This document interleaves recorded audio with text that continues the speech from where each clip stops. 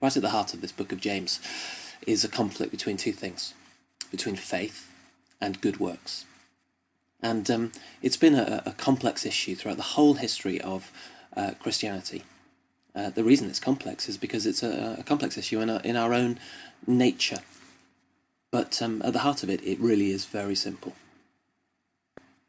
It's even more significant for us because there's a real historical conflict over this. We are part of a Protestant tradition which lives in the light of the Reformation, where a slightly oversimplistic view of what was going on is that there were two groups of Christians, one who claimed that we were made right with God by our good works, and another who claimed that, no, it is by faith that we are justified. But even in the midst of that Reformation conflict, there was never any dispute that good works were essential in the life of the church and of the Christian believer. And the strangest thing has happened really in our own lifetimes, certainly in the last 50 years of Christianity, that we've come to the point of actually being very suspicious of good works. So that anybody who preaches that we should be doing good things is viewed as putting burdens on us, putting us under law, or making us feel guilty.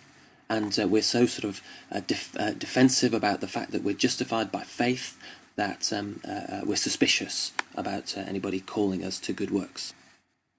Now, I think for many of us, it is an important subject, particularly given our own human nature and our own journey. I certainly had a very significant moment in my Christian life when I had to realise that all of my efforts to please God, all of my efforts to do good things in order to receive God's blessing simply didn't work. And that discovery of grace, of the fact that I was loved by God because of his goodness and not because of mine, was a very important turning point.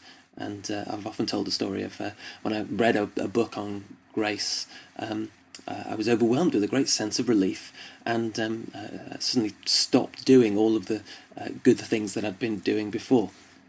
That's okay, actually. My motivation for doing them previously was poor. But it's a process of putting things back together and realising the right place of good works in the life of a Christian. James couldn't be clearer on this issue. He says in chapter 2:21 that faith without deeds is useless. And I still think that's a stark thing for us to face. Likewise, in verse 17, he says, faith, if not accompanied by action, is dead. This is, in fact, exactly the same issue that we were facing at the end of the book of Galatians, when Paul had done this whole job of deconstructing the sort of religious structures that we put in place in order to make ourselves feel good or look good, but then pointed to the real motivation. And he says that we were called to be free and that we shouldn't let anything compromise that freedom, but that we shouldn't use that freedom to indulge the sinful nature. Rather, we should use it to serve one another in love, and that the entire law is summed up in a single command: to love your neighbour as yourself. You know, the real meaning of the word charity has sort of been lost. It's become this multi-billion-pound industry. But charity is an old English word for love, and it was deeply rooted in a Christian tradition which wanted to live out love in every area of society. And it believed that Christian lives should be marked by charity, by loving your neighbour as yourself.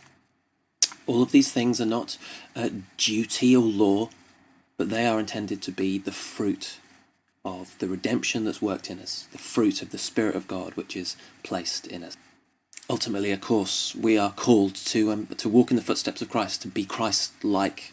And remember, it's Christ who, being in very nature God, didn't consider equality with God as something to be grasped, but made himself nothing, taking the very nature of a servant. So there are some serious questions for us to answer here, and we need to look at ourselves and say, are our lives marked by service and good works? Do we exhibit the fruit of the Spirit? And has what's been done in us resulted in good works overflowing? I think Paul's words were very pertinent when he said that we shouldn't use our freedom to indulge the sinful nature.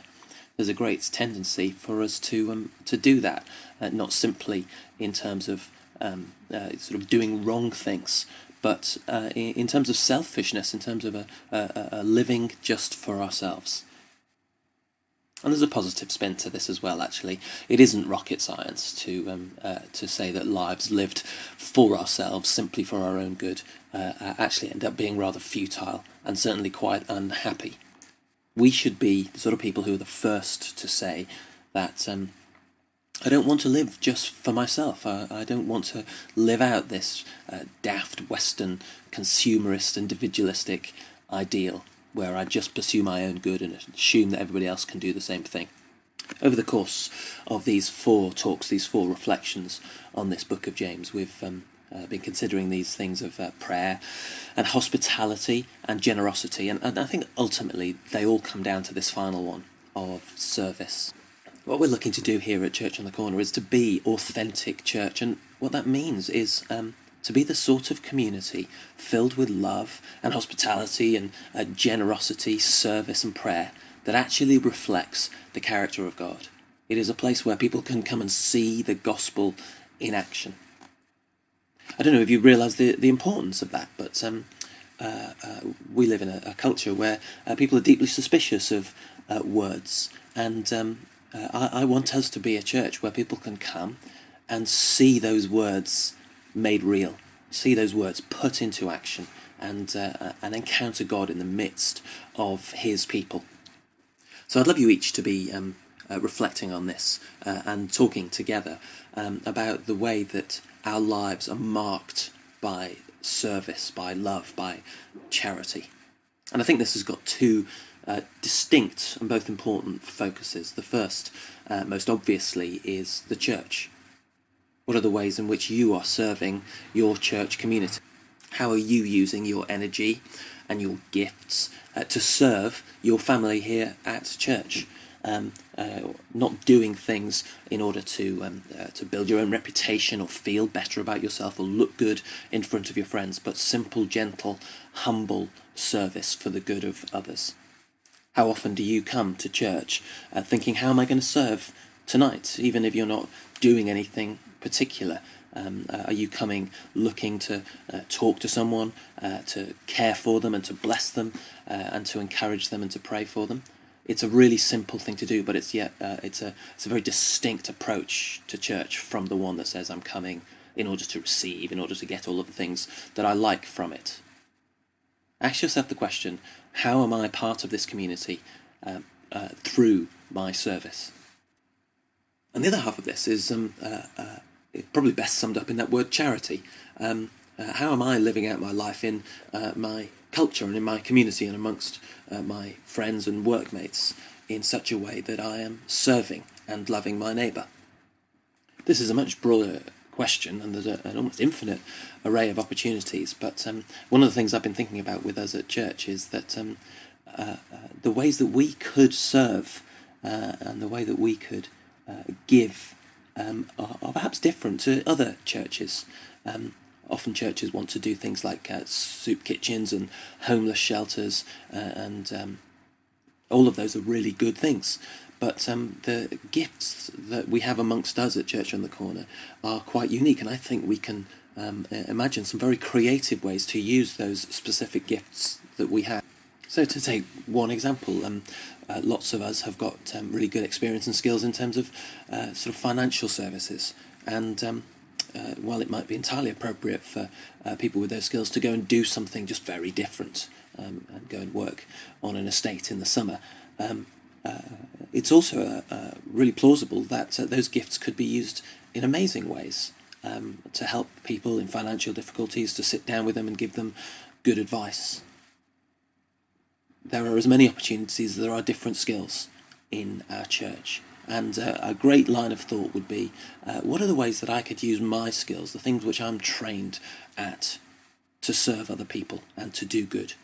What are the ways that I could take what I do professionally and use just a little bit of my time to bless people and to serve them for the sake of Jesus, as an expression of gratitude for what he's done for me, and as a witness to the goodness and generosity and grace of God?